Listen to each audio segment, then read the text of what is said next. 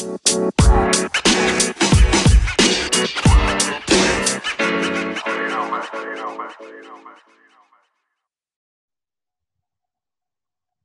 everyone.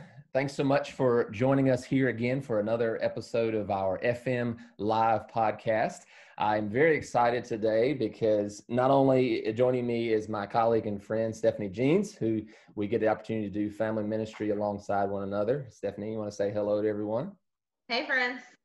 But also we have a very special guest and friend and colleague and just awesome partner in ministry, Mr. Kyle Johnson, who is the associate pastor of Word Tabernacle right here in Rocky Mount, serving alongside of us. We are super grateful that he is with us today. So I'm going to ask him at this point to introduce himself, share a little bit about him, and then we're going to talk about some hard stuff, some good stuff, and hopefully some encouraging stuff as well. But we'll have a prayer when he gets done introducing himself, and we will jump right in. So Kyle, welcome. Thanks for joining us. We'd love to hear a little bit about you. Thanks, Daniel. So, hey, y'all. My name is Kyle Johnson, as he said, and I serve as associate pastor at Word Tabernacle Church. I've been on staff there now for about 8 years. I have the most amazing and phenomenal wife, Danielle, who's so great, and two amazing princesses, Kendall, Elizabeth, and Olivia Noel, who are 3 and 7. So a little bit about me is that I'm Jersey born, was born in North New Jersey, moved to Rocky Mount when I was 13, and I attended the great Northern Ash, then nice. No biases there.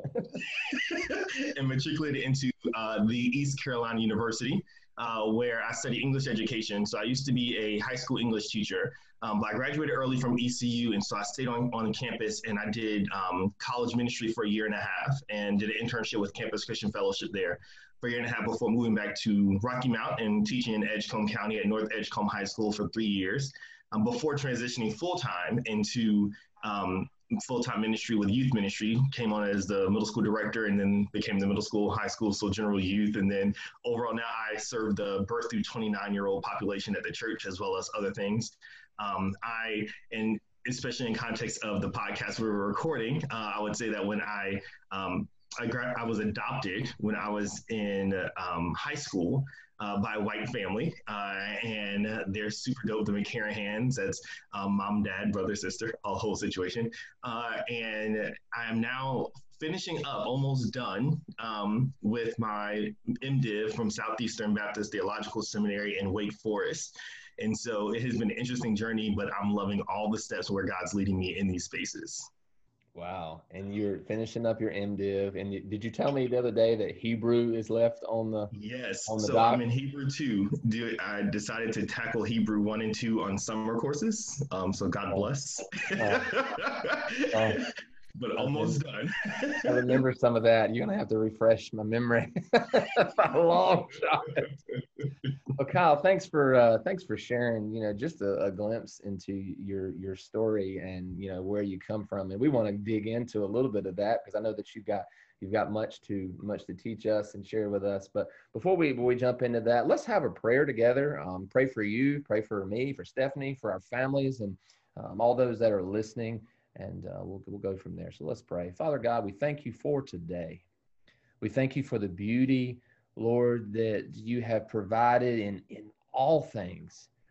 God, and today we come before you and ask for your discernment, ask for your guidance as we, Lord, have a conversation together with our friend Kyle and Stephanie, and Lord, that the input that we have on certain things that we're walking through, whether it be our own personal stories or the way that we collaborate together. You've called us for such a time as this. And God, I pray that you help us to provide hope and encouragement. Thank you for Kyle and his willingness to join us today. We also ask that you lift up our families. Lord, both those in at First Methodist, those at Word Tabernacle, but Lord, those in our community and beyond. God, wrap your arms around them. Offer them today the things that they need. And God, I pray that you and only you will be glorified for those blessings, because we know that you are the provider and you have brought them to us, God. But we also ask that you challenge us, Lord, in ways that helps us to grow closer as disciples of Christ in all that we say and do. In Jesus' name, I pray this prayer. Amen. Amen.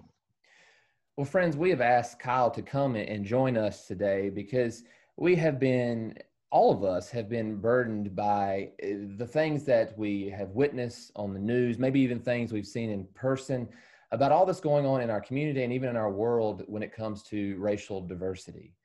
I know that as I have, scrolled through media and watched the news and things, I've been bothered because what I see is I see God's kids not getting along with one another, because he does promise us that we are unique creations of his. But with that comes a lot of misunderstanding. And I think I'm right when I say that comes a lot of misunderstanding and ways that we need to just better learn about one another, about where one another comes from, and to truly understand that we are creations of God and that he's given us a purpose and a calling. So that's kind of where we're going to jump off today. We're not sure that's where we'll end or where God will lead us in the process. But I think that to be more specific, Kyle, I'm going to start by asking you just some things that you may notice when it comes to racial diversity within our churches. I mean, a lot of times we're guilty of saying, yeah, we can play in the same sandbox together, black, white, red, yellow, whatever. But is it true? Is it true? That, Daniel, is an amazingly loaded question. And You're welcome. Right? I will say that, so my experience, I became a Christian in an evangelical church here in Rocky Mount, and I would say I loved every bit of my experience. I will truly say that, like, the discipleship I got, the growth I got as a Christian, it sparked my passion and my love for discipling other people. And that's why I ended up staying with campus ministry after college. I would also say that being a Black person, so I'm a whole Black man, and I was in a white Christian space. I do not remember anyone ever coming up to me and ever saying I don't belong there.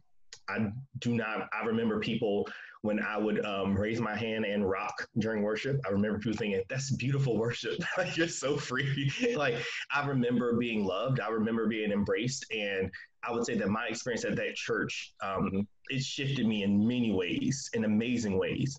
I would also say that my entire Christian experience was in that church. And I picked up on a lot of non-spoken concepts while there. I would say I'm a whole Black man. And I remember when I was at ECU, I walked into the Black Student Association trying to just connect with Black people because I was very much so white cultured and in a white world. And I remember thinking, I feel so uncomfortable here because I do not know how to connect with these Black people. And I remember thinking, like, I'm going to be here, but I'm going to sit and just listen because I don't know what to say. I don't know how to connect, and I feel awkward here. And I also remember thinking that the Black church was subpar. And I remember feeling and thinking that Black theology wasn't solid theology, and that Black worship was a bunch of emotionalism without any sound doctrine. And I also remember thinking, like, Black people deserve a platform when talking about Blackness, but Black people aren't often invited to the church to talk about, systematic theology. And I would say that there's all these small things that happen along the way that train us to believe or to think certain things about populations. So typically, I would say that while we all want to play in the same sandbox, we are subtly taught that we don't belong in the same sandbox, or that the white sandbox is the best sandbox.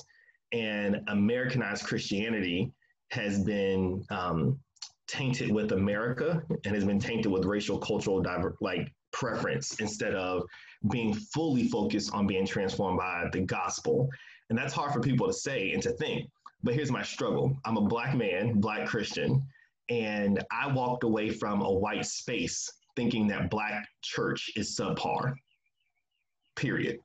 And it took me a long time to get over those biases, even though no one ever said them to me. And I think that that's the biggest struggle people have, is that we don't understand. It's like, it doesn't take someone sitting down and training you to think a certain way. It's about how things are received. It's about the small comments. It's about how you perceive people and how you choose to interact and not to interact with people.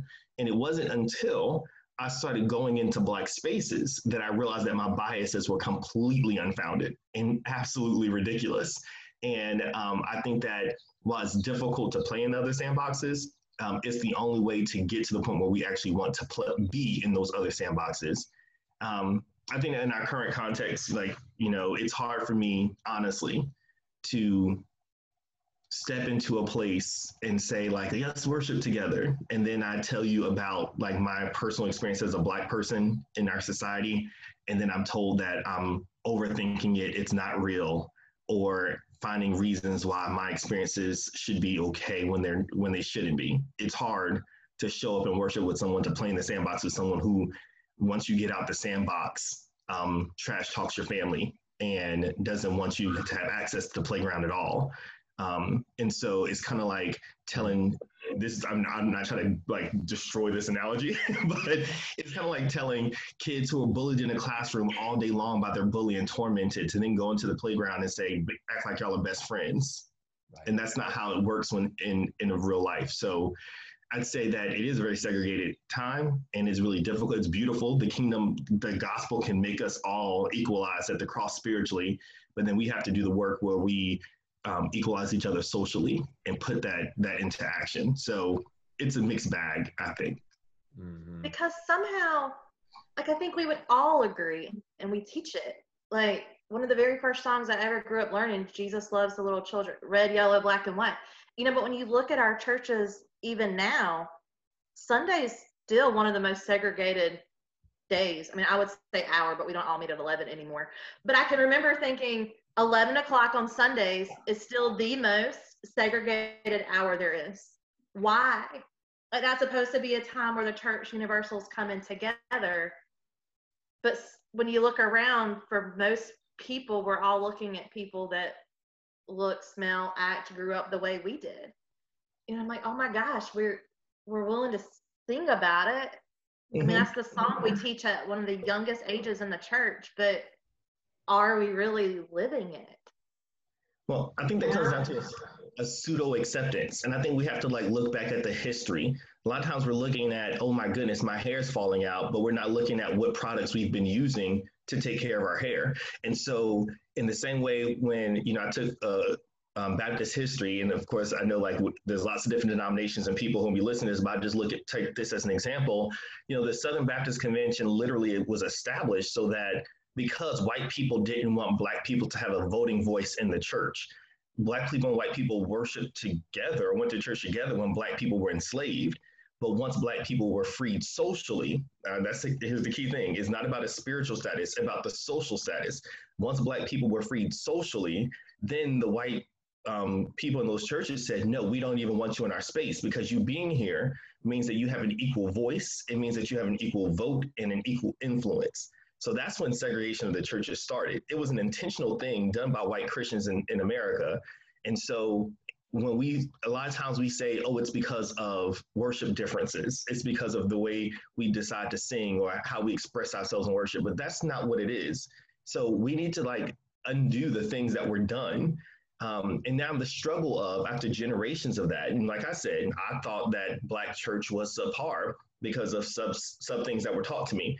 But the struggle of that is now that when you look at churches that are multi-ethnic, they aren't always multicultural. And about 95% of them are led by white men. Black people and people of color are used to, in our society, having to submit to white authority and white leadership. But white people in our society tend to have a very hard time submitting to Black voices.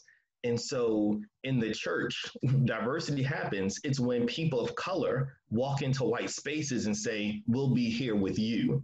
It's very rare that you'll see white people going into places of people of color and saying, we'll be here with you. And I mean, we can look at that even in our local context of churches. Everyone has their reasons why they end up at their churches. Some people are there for generations. Some people like this, that, and the other. But when it comes down to it, the most diverse churches we have locally are led by white men. And that's a trend that goes across the nation. Like, that's not an isolation. So I think we have to be real about our social dynamics if we're going to actually try to figure out how to fix our dynamics in terms of collective worship as a church. Now, also, we love joining churches when the Black people can show up and sing. those United worship services, which I host, like I MC them, I'm here for them, right? I just want to be very clear. I am not anti-churches blending together for worship services. But even when we look historically at that, it's like Black people coming to dance and sing and entertain, that comes down to like racial bias in itself. But we love it when we can worship together. We just don't love it when we have to submit to the person's teaching. And even when you look at churches that try to diversify their staff, typically they hire a Black person to be the youth pastor, because the adult white people don't want to submit to Black authority, but the youth will. And then typically, the only way that that Black person survives being on that staff is if they're married to a white person, because two Black people in the church realize, the Black couple realizes that there's too much tension here and no one really wants to deal with the root issue. It's a journey. The church collectively has years and years of work to do in America, but it's worth taking the first steps to get down that path.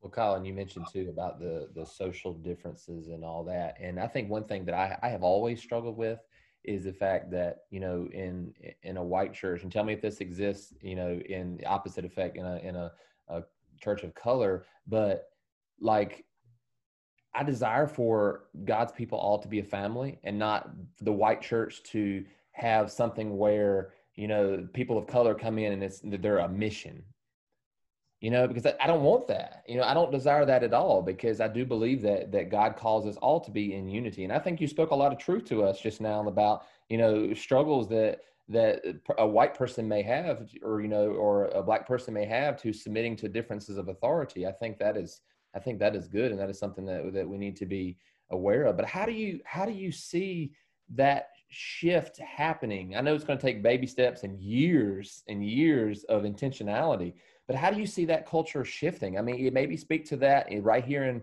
in Rocky Mount. How do you see that shifting in the midst of what we're living right now? Great question. So I have been a part of many race conversations, And I have found that the biggest struggle is that when Black people are fully honest on what needs to be done, white people would prefer to pacify themselves and not deal with the real issue.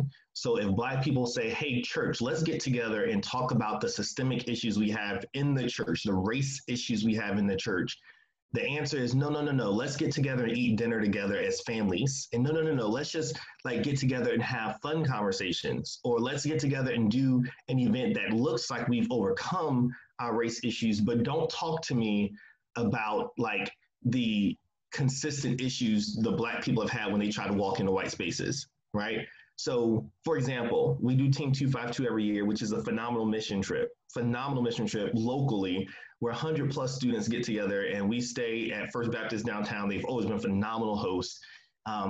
Before we do that trip, I have a seminar with my students. And in that seminar, I train them on how to engage with white people who are offensive. Every single year, it's an hour-long seminar with their parents about, this is what you're going to experience. I don't know, we have not been there this year, but I can pretty much guarantee you that these are things you're going to have to deal with. And this is how you have to respond as a Black person. I don't think the white youth pastors are having those conversations. And if they are, it might be about how to be sensitive, but not how to be offensive, how to not be offensive. Our youth ministry, as a Black church, our youth ministry is racial topics are built into our ministry. We do MLK competition, oratorical competition with the city, which is amazing. And our students they have to dig into social dynamics of equality and equity and figure out solutions and how they're going to apply them. We make sure that when we do mission trips, we're going to do the mission trip. And of course, yes, we're going to do the tourism thing, but we're also going to deal with, in history, went to Philadelphia every year. In history, this is how race played a role in our society. And we're going to go to Howard University and see students protesting and talk to the leaders of those protests. It's built into our dynamic. I don't know if white churches are doing that. And I think that if everyone's not educating themselves, some people are going to show up ignorant and think that they're smart and think that they have content. And when they do, it's going to create tension. So I think that a huge shift that could happen is people being honest about learning the truth like learning the truth and then running with that. It hurts. The truth is not pretty, right? The truth is not pretty, but it's worth learning and it's worth living it out. I had a conversation, Kyle, with some friends of mine who are just wonderful ministers, and they were talking about how they are people of color, and they talked about how that they had to have conversations with their own kids, not just their students in the ministry context, but with their own kids about what to expect and ways to not be offensive, and those some of the same things you just shared. And and maybe you and Stephanie both can share your thoughts with me on this, but I wonder if it would be helpful if white people would start having the same conversations with their kids about ways to not be offensive and not to be degrading, and ways in which God has called us to walk the same planet with the same intent and, uniqueness about them. I wonder if that would be helpful, because to be fully transparent, that was never, I'm a white male living in America, right? That was never a conversation that was ever had with me, was, the awareness of everything that goes on around me, and that someone that I might be perceived differently as someone of color is, in the very same situation. Maybe you guys speak to that and see if you think, that would be something that's helpful. I think the only uniqueness that ever got talked about with me growing up, as far as things I could expect to happen, is the role of being a female. But I don't know that even, I don't have the disadvantage of being a Black female. I've worked with people who have, and I'm like, dang girl, you really do have both of those working against you. That is ridiculous, because credentially you should have beat me out and you didn't. But then I look around, I'm like, but credentially I should have beat him out and I didn't, because he's a white guy, he can play poker with him. That's how it felt. But I don't, outside of that, I don't ever remember having conversations of, let's talk about how to not be offensive. I'm gonna be real honest about being in high school with you for a minute, because I can remember thinking, he is about the whitest Black boy I have ever met. And saying things and never considering at 17 that would have been something offensive that I said about you. But here, sitting at 35 and more truth being unveiled and uncovered and spoken with in the world, I'm like, that might have been about the ugliest thing I could have said about him and didn't know it. So I'm thinking, what kinds of vocab, what phrases, what things do you wish that me as a white mom would have that conversation at home? You're talking about having it with your students at church, and absolutely we should be having those conversations at church too. But I'm a firm believer that we have to have same conversations at home. I don't want it to just be the church's responsibility to talk about it. I want to do due diligence as a mom to kids growing up in the same world as your kids. So I guess my question is, what do you wish I would tell my own kids? Because honestly, growing up, I always felt like I wasn't racist because I had Black friends, and not just you. But I'm like, I'm not racist. No, sir, I am not. Because I grew up right around the corner from Black people who I rode the school bus with. And every field trip, my mom was the mom who got Black kids in our group because they knew that she was going to treat them with kindness. I did not grow up in a racist family. But now I'm thinking, oh my gosh, did I? You're right. If you had walked into the church I grew up in as a kid, you're right. You probably would have been seen as a mission opportunity and not just as another boy who loves Jesus. So I'm like, oh my gosh, what is the shift that I can be a part of, both mostly as a mom, but also as a church staff member at a white church that happens to be in downtown Rocky Mount. There you go. There's your loaded, multiple facet question. Go. Those, y'all, okay, one, I'm loving these questions and I'm loving these perspectives, because Stephanie, just about every Black person who I know who has figured out how to assimilate into whiteness or mainstream America, which we use as a context, which just means white America. We have all been told, you sound white, you act white, as if it was a compliment. right? Because being the opposite of Black is good. So you sound like one of us. So welcome. We'll allow you to succeed, right? And I would say, like, when people would say to me then, I was not aware. And I think like that's one of the biggest things, like people need to understand that we are in a place of ignorance. And even if you think you have it figured out, even if your family has told you reasons why Black people are in this situation, or white people in this situation, like realize that even you are ignorant, okay? And bias is not because you're a horrible person. Bias comes because of a lack of education, a lack of exposure.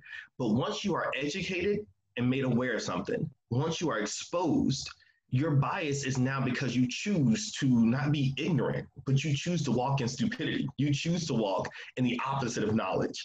And I think that the biggest thing that anyone can do is learn the truth.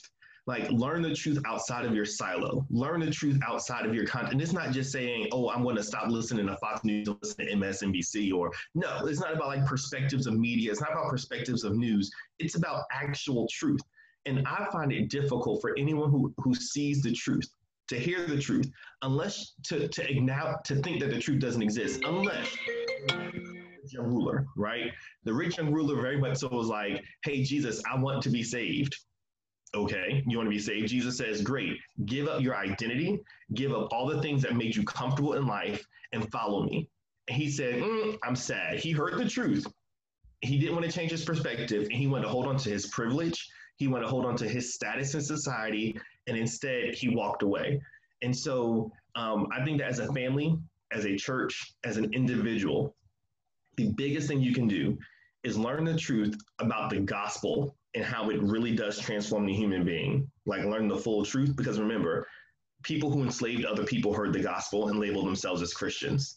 So if they had that type of blind spot, if they thought they could enslave people and love Jesus, do you really think that you are absolved from the possibility of being influenced more by culture, right? We all have something we need to let go of. And then the other is learn the truth about society. And when you start to see what women go through, when you start to see what Black people go through, and you start to see the dynamics of these systems that are in place, it'll be pretty difficult for you to be like, oh, well, sorry.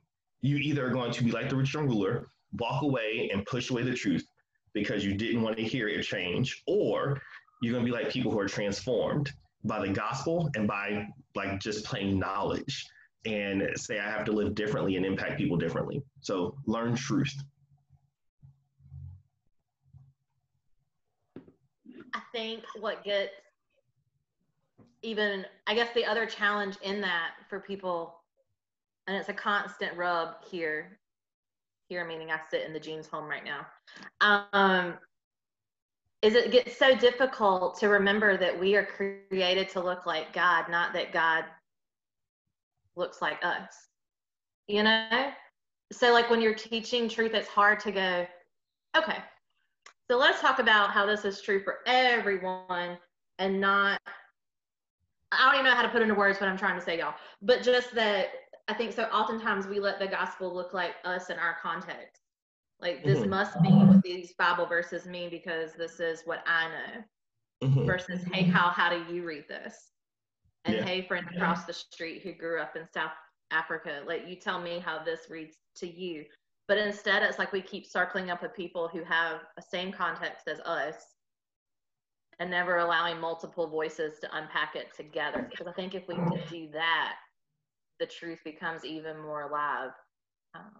Absolutely. And I feel like it's just hard to separate ourselves from it, you know? So I'm like, gosh, I need to sit in a Bible study. Like you were saying, I need to walk into a space of people who aren't like me and be like, you know what, I'm going to sit here until it's real awkward. And then I'm going to sit even longer, you know, and like hear what someone else's perspective on those same set of scriptures is, because I think listening to a female talk about it is going to sound different than either one of you talking about it. And Kyle talking about it, it's going to be totally different than me or Daniel because he brings something to the table we don't. So I just feel like it'd be incredible just to sit at a really diverse table and unpack scripture, but somehow we still segregate ourselves into groups that are just like us. I think we're all guilty of that. Yeah. And I'd say this is really important for the church, Okay, because this is how, after having many conversations and having many experiences, this is what I see people do. I see people start off a conversation saying, "Hey, we want to tackle this. Let's talk truth about it." It's like, great, let's do that. Then someone speaks truth. I'm talking about just social history. Like, this is what Black people are trying to deal with, trying to get a voting voice in America. And people say, I don't really know if I like that. And then it says, well, it's actually true. Like, voter ID was in North Carolina, the people who did it literally said they did it because of racial differences. There's no question about why voter ID in North Carolina came about. Gerrymander, it's all on document, and there's no question about it. It's not just because people want to make sure citizens have a vote. And then he said, well, I just believe that the gospel can change everything. So I'm going to pray for you and you pray for me. And we have to stop divesting ourselves of the task of work and just acting like, oh, I'm going to pray, and stop using the gospel as an excuse to not do work. You know, like, in the same way that we have to evangelize and tell people about Christ, Jesus says, get out in the world and talk to them. You can't just sit at home and pray that people will get to know him. Yes, your prayer is powerful and God can send someone to go and present the gospel, but he says, go into the world and preach the gospel. And when it comes to like racial reconciliation, Christians have the formula. Like, we know, because we've been reconciled to God. So we know it takes acknowledging and confessing sin, and it takes repenting from that sin, and then letting someone who doesn't even deserve, like Jesus took on the brunt of it, right? And so being reconciled takes hard work, and then restoring each other to a place where we're all in good standing. That's the formula for reconciliation. We know that, and we need to apply that socially, and we need to make sure that we reconcile ourselves to one another, but we have to do the work. And I will say this, and I mean it, no matter how often Black people say things, if white people aren't willing to listen to it and believe it and then work on it, the conversations don't matter. I've had, with Team 252, many youth ministries literally pull away, and their youth no longer exposed to racial diversity, no longer exposed to the truth of how all these things work in Christ and the social dynamics. And now those youth are probably in this space trying to figure out, how do I navigate all of this upheaval? But Team 252 was literally meant to give the formulas and to help people work through it. And I've lost so many friends. I would say this: most white people who I know who are about the work of reconciliation and becoming anti-racist, about 90% of them say, my friends and my family and my church family walked away from me, told me I was wrong, and now here I am understanding the truth of the social dynamics and want to do work, but I'm alone because all of my folks said no. And it's hard, but it's worth it.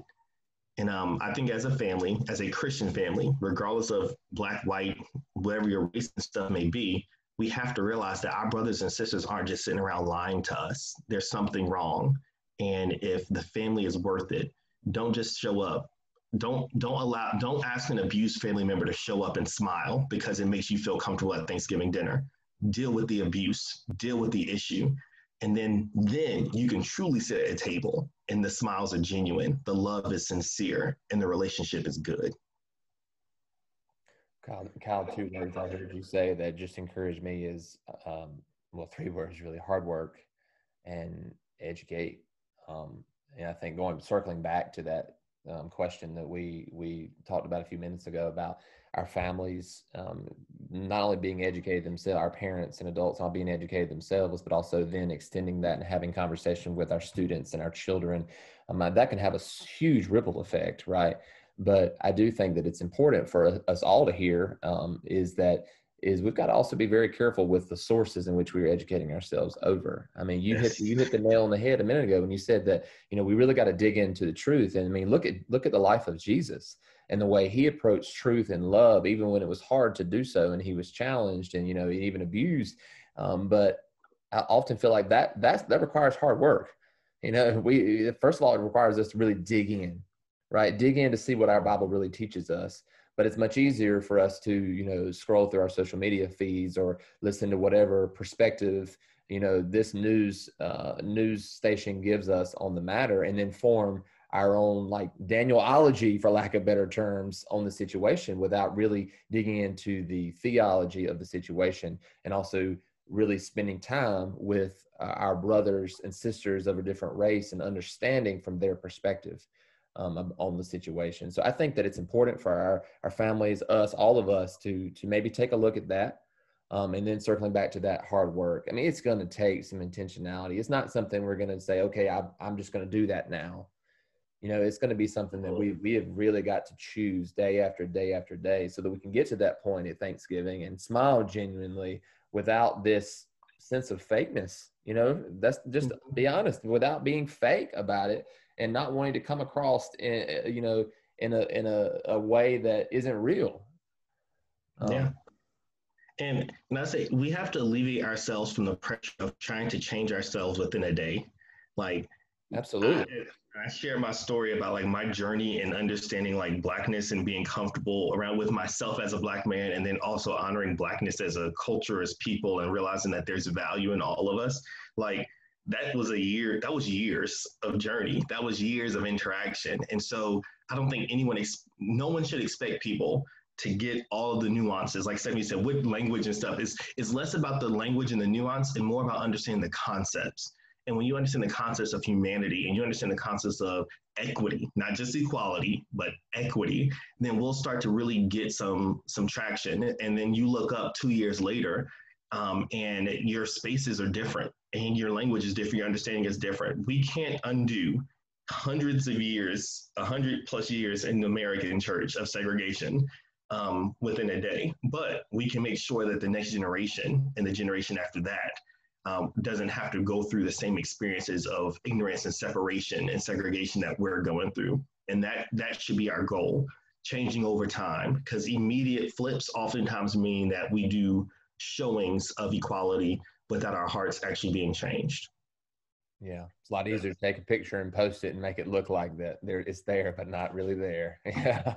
Or just put like when someone else did it. You Yeah. know, well, Stephanie liked that picture. This is how she feels. And I'm like, friend, that's not taking a stand. But you know, it's like people are like, well, I've liked every Black Lives Matter post this week, so therefore, like, I've got a voice out there. And I'm like, you said nothing. Like, but we live in a world where if I did it on social media, I've done it. Yeah. You know, like if I posted today, this is my healthy lunch, but what I didn't post was my dessert, I ate healthy today. You know, like all these filters and all of these, like we're just nothing's real on social media, not really. Like there's no such thing as reality TV. Somebody set something up to make that happen for you. But I feel like we're so proud of ourselves for living it out online. I'm like, but did you just cut that guy out in traffic? Like you didn't. Yeah. I don't know. It's just holding ourselves accountable more than just virtually. Yeah. And Daniel, I'll share this with you. There's a Google Doc that went around, some people created, and that just really gave resources of education, because I know that it can be overwhelming. And it's like, I've seen people share stuff and it was like, oh, that's false. And I told them, they said, I didn't even know, I thought it was real. It's like, no, that's not real. Right. And so like, there's a book, a list of books, documentaries, like 13th on Netflix. If you got Netflix, just go watch it. Just Mercy, watch that. So people can really see like the current social issues. Get rid of any preconceived notions of what you think is good or bad, and start to look at the reality of our history and our societies. In Rocky Mount, think about the redlining that happened and how Lincoln Park was the first Black neighborhood where people could buy homes, but that had in itself to be a project because Black people in Rocky Mount were allowed to buy homes. And about how when MLK came here and he said, I have a dream speech here first, like people were fired from their jobs because they went there, and how my mother-in-law integrated schools here, how Northern Nash in the 90s had to have a white student body president and a Black student body president. This is not that far away. And how I have a close friend who had to fight for her son to take AP classes. He ended up graduating top of his class and had a full ride scholarship to Wake Forest, but he was not allowed to take AP classes. And then her daughter, who ended up graduating third in her class, she had to fight for her to be able to take AP classes. And a lot of that is because that's in the school system. And so it's like every part of our society is dealing with race issues. And it's a lot of because of the way we've been trained to perceive people. And we can't think it's just done. My mother-in-law now works with the people who chased her out of school. You know, like they smile at her as if everything was done and gone, but she has that hurt in her heart because they never did the work of reconciliation and just said, let's show up to dinner and smile. And so we have to like really start doing more aware, like doing more work to be aware of the truth. And when we do that, we'll realize that there's some easy things we can do. And then we'll realize that there's some hard things we have to tackle. But it's worth the journey, one step at a time. And then Hollywood. Because that's a whole nother podcast, but I'm going to need you to help. Because I know that's where some of my preconceived notions came from. You know, were the things we're watching, and therefore, I mean, let's just be honest, the black skinned guy was the bad guy in like most of the movies of my lifetime growing up. Therefore, if I'm on the street with someone who looks like that, is he bad? Yes. You know, like that's not fair. So I'm like, if we can take small steps, we might get to Hollywood. That'd be awesome, because it's a vicious circle of reflecting life and us reflecting Hollywood. Like if we can bust that circle.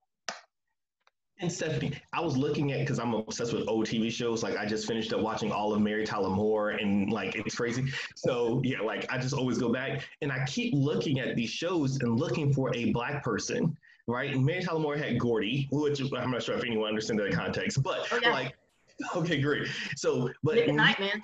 The sitcoms of the 90s, when you look at all these things that are popular, like you could have easily cast a black person. This isn't a race-based issue. You just chose not to. And we need to understand, like, the idea of white supremacy isn't hoods and pitchforks. Like, that's not what it is. It's about the idea that whiteness and white culture and being white is better than being other, right? And so like black people, we name our children most of the time based on the fact that if my child puts their name on a job application, will it be thrown away?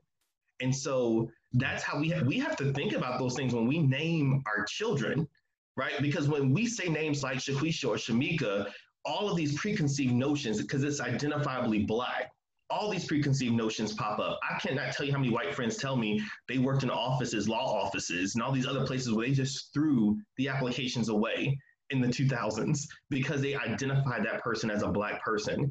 And so we black women straighten their hair, the natural hair revolution that's going on, like being comfortable with literally how God made you, that's new-ish, right? Like black women are taught to straighten your hair. In our society, in black culture, like the darker skin you are, sometimes the less beautiful you're seen, right? Like Naomi Campbell has had to be the one, when Tyra Banks showed up on the scene, it was like, oh, we already have a black supermodel. Can you really? And they pitted Tyra Banks against Naomi Campbell when you have hundreds of models, but we can only have one black popular one. So it's like every aspect, if you were to search right now, bride on Google, most of them would be white. If you were to search beauty on Google, most of it will show white things. And it's like, black people are always a subset. To find our stuff, we have to go down a certain aisle on the store, while the white stuff is just there because that's the mainstream. And so like it's important for us to understand like the smallest things like that to the bigger things all teach our psyche that there's certain things that are good and certain things that are bad. And even if you look at the baby doll test, like little black kids just feel like if it's a lighter baby doll, they're prettier, they're smarter, they're nicer. And these are black kids. And so it confuses me, like when white people try to say like, no, I never have a bias. I never thought that way. But it's like everyone in our society is affected by this dynamic. And we have to be honest about it and then do the work to undo it. I'm sitting here taking all that in. I'm thinking about something you said a minute ago, Kyle, about, you know, we have to kind of have a clean slate and start building our own, you know, thoughts and realizing what it is that we actually are portraying in the way we respond and all. And wow, that's tough. You know, that's just the awareness of it. Think about me. Go ahead. I must say, my wife and I have a photography and videography business. And we know when we do a bridal show, we get so many people walking past our booth. We have amazing prices and amazing product. And I'm not just saying that because it's us, like people, it's just a reality. But people walk past our booth and go to the photographer next to us who has a lesser product. You know, Danielle was on a phone call with a state organization for photographers and videographers and just wedding vendors. And most of them said, oh yeah, we don't put our face on our website because we know once people see that we're Black, they're not going to hire us. Like, that's just a known thing. And if like, that's our experience, that we have to build. One person said, I've been doing my business for 10 years and it's been really good business. But it wasn't until last year I felt comfortable putting my face on my website, because I knew that when white people came to it, they would just bypass it, or people would think that my stuff is subpar. I can't tell you how many times I've showed up at events and people ask me, are you friends of the bride and groom? Because as a professional photographer, I could not possibly be Black. Like, the white people don't have that issue. People who go to country clubs and do weddings, thousands of dollars of equipment and all this kind of stuff. And one Black guy said, you know, if I went there 100 times, 90 of those times, I would stop when leaving. And people asked to check my stuff to make sure, to check to see if I was stealing it. The white people in the forum said, I have never even thought about that. So it's like, this is 2020. This is our experience. And oftentimes, and I think that honestly, Black people have done a disservice to white people, because all of the social media posts you're seeing now and all of our experience that we're sharing, that is in our head all the time. But we don't talk about it to appease and ease white people. And so oftentimes you may think, oh no, this isn't going on, but your friend who you play football with, that you play sports with, the person who you hang out with, when you leave that space with them, this is their reality. This is our reality. This is the truth of what we're going through. And but we just haven't been talking about it. And so people may feel overwhelmed by the social media presence and overwhelmed by how often people are talking about stuff. But let me tell you, this is our weekly conversations in our living room. This is our daily experiences when we walk through the community. So what you're experiencing, you feel overwhelmed with 2 weeks of social media posts, has been our lives. Mm. It's a hard I feel truth. like there's your closing statement. Yeah. You know, like, Yeah. what you feel overwhelmed with from just the past few weeks has been my entire 30-ish years of living. Yeah. And people older than you who have 80 years, but you, Kyle, don't have 80 years yet. Yeah. And Lord knows I pray it is not your 80th birthday that we're still talking about this. You know, like, it just. That would be the hope. And it's sad because, like, those experiences are even in the church. Like, that's the thing, is like the space that should be neutralized, the space that the gospel should be like wrecking and reconciling. We don't, like, even in the church, if the Black people in spaces were honest, yes, family love, family church, like, I get it. Like, yes, there's community in that and there's forgiveness in that. But if we were to be fully honest in our awareness, we would be able to identify so many things that we have to deal with and put to the side in order to be in white spaces with church, in the church. Yeah. Well, Kyle, I know we are out of time today, and it's been so good. It felt like drinking from a fire hose, right? There's so much to take in and process, and I'm thankful for that. So I want to end with this question, and you mentioned a while back in this conversation about baby steps. If you had to name one baby step for us today, as people of different, backgrounds and of different color, and of even serving in different churches and being called into all of that, what would it be for us? What would it be for our families? What is that baby step on this very day that you would say moves us forward? That is a great question. And if I were to narrow it down, it's a broad brush, but education. And I say that it's a very broad brush because you have to be educated in multiple spaces. And I think that the gospel, and we as Christians know, like, I shouldn't have to qualify this, but I have to all the time because I find that white people shut me out when I don't. The gospel is preeminent. It is number one. It transforms all things, and Jesus can fix every heart while laws can't. Okay, so I'll say that up front. We get that, right? So educate yourself on that, and educate yourself on the fact that, like, the church has never been anti-social justice. Everything the church does is about work, like, in terms of ministry, from homeless shelters to food pantries to hospitals to colleges. The church has always been about social work. The problem is that once you start talking about race, then the white church says, wait a second, no. So educate yourself on like the gospel, and educate yourself on the history of the church. Educate yourself by digging into books, by digging into scholarly articles. Figure out people, this black thought, none of these things are new. And so you can go back to James Baldwin, to Malcolm X, to Angela Davis, the Black Panther Party. Like none of the concepts you're learning are new, but how they were taught to you was that all those Black people were enemies of the state. And that's why the Black Panther Party was classified as terrorist, but the KKK still is not. So you have to educate yourself on that. Educate yourself on complete just normal history. The Wilmington Massacre, and when the Democratic government was overthrown in Wilmington, North Carolina, but we didn't learn about that in North Carolina history. But I can tell you that the longleaf pine is a state tree. You have to do the work of educating yourself, because all the systems of education that we have are tainted by pacifying whiteness and looking over like the struggle that some outright just evil people did, and some that were well-intentioned but had cultural blind spots. And it's okay. And this is going to be hard. One, no white person should be feeling guilty and shame about living life today. Like, we get it. Like, you didn't enslave people. Like, you don't have to feel this white guilt of that. My thing is that we have to be in a space where we don't embrace what people did in the past, but we start tearing down all the consequences of it today. So that's the baby step. But you can't do that if you're not educated on it, and if you aren't learning on it. As a man, when I learn about the experiences of women, it is my job to check other men on how ridiculous we are and how we have been. Like, our whole society was built to oppress women and suppress them so that we can be elevated. So I didn't set up the fact that women didn't get the right to vote until late 1900s. I didn't do that.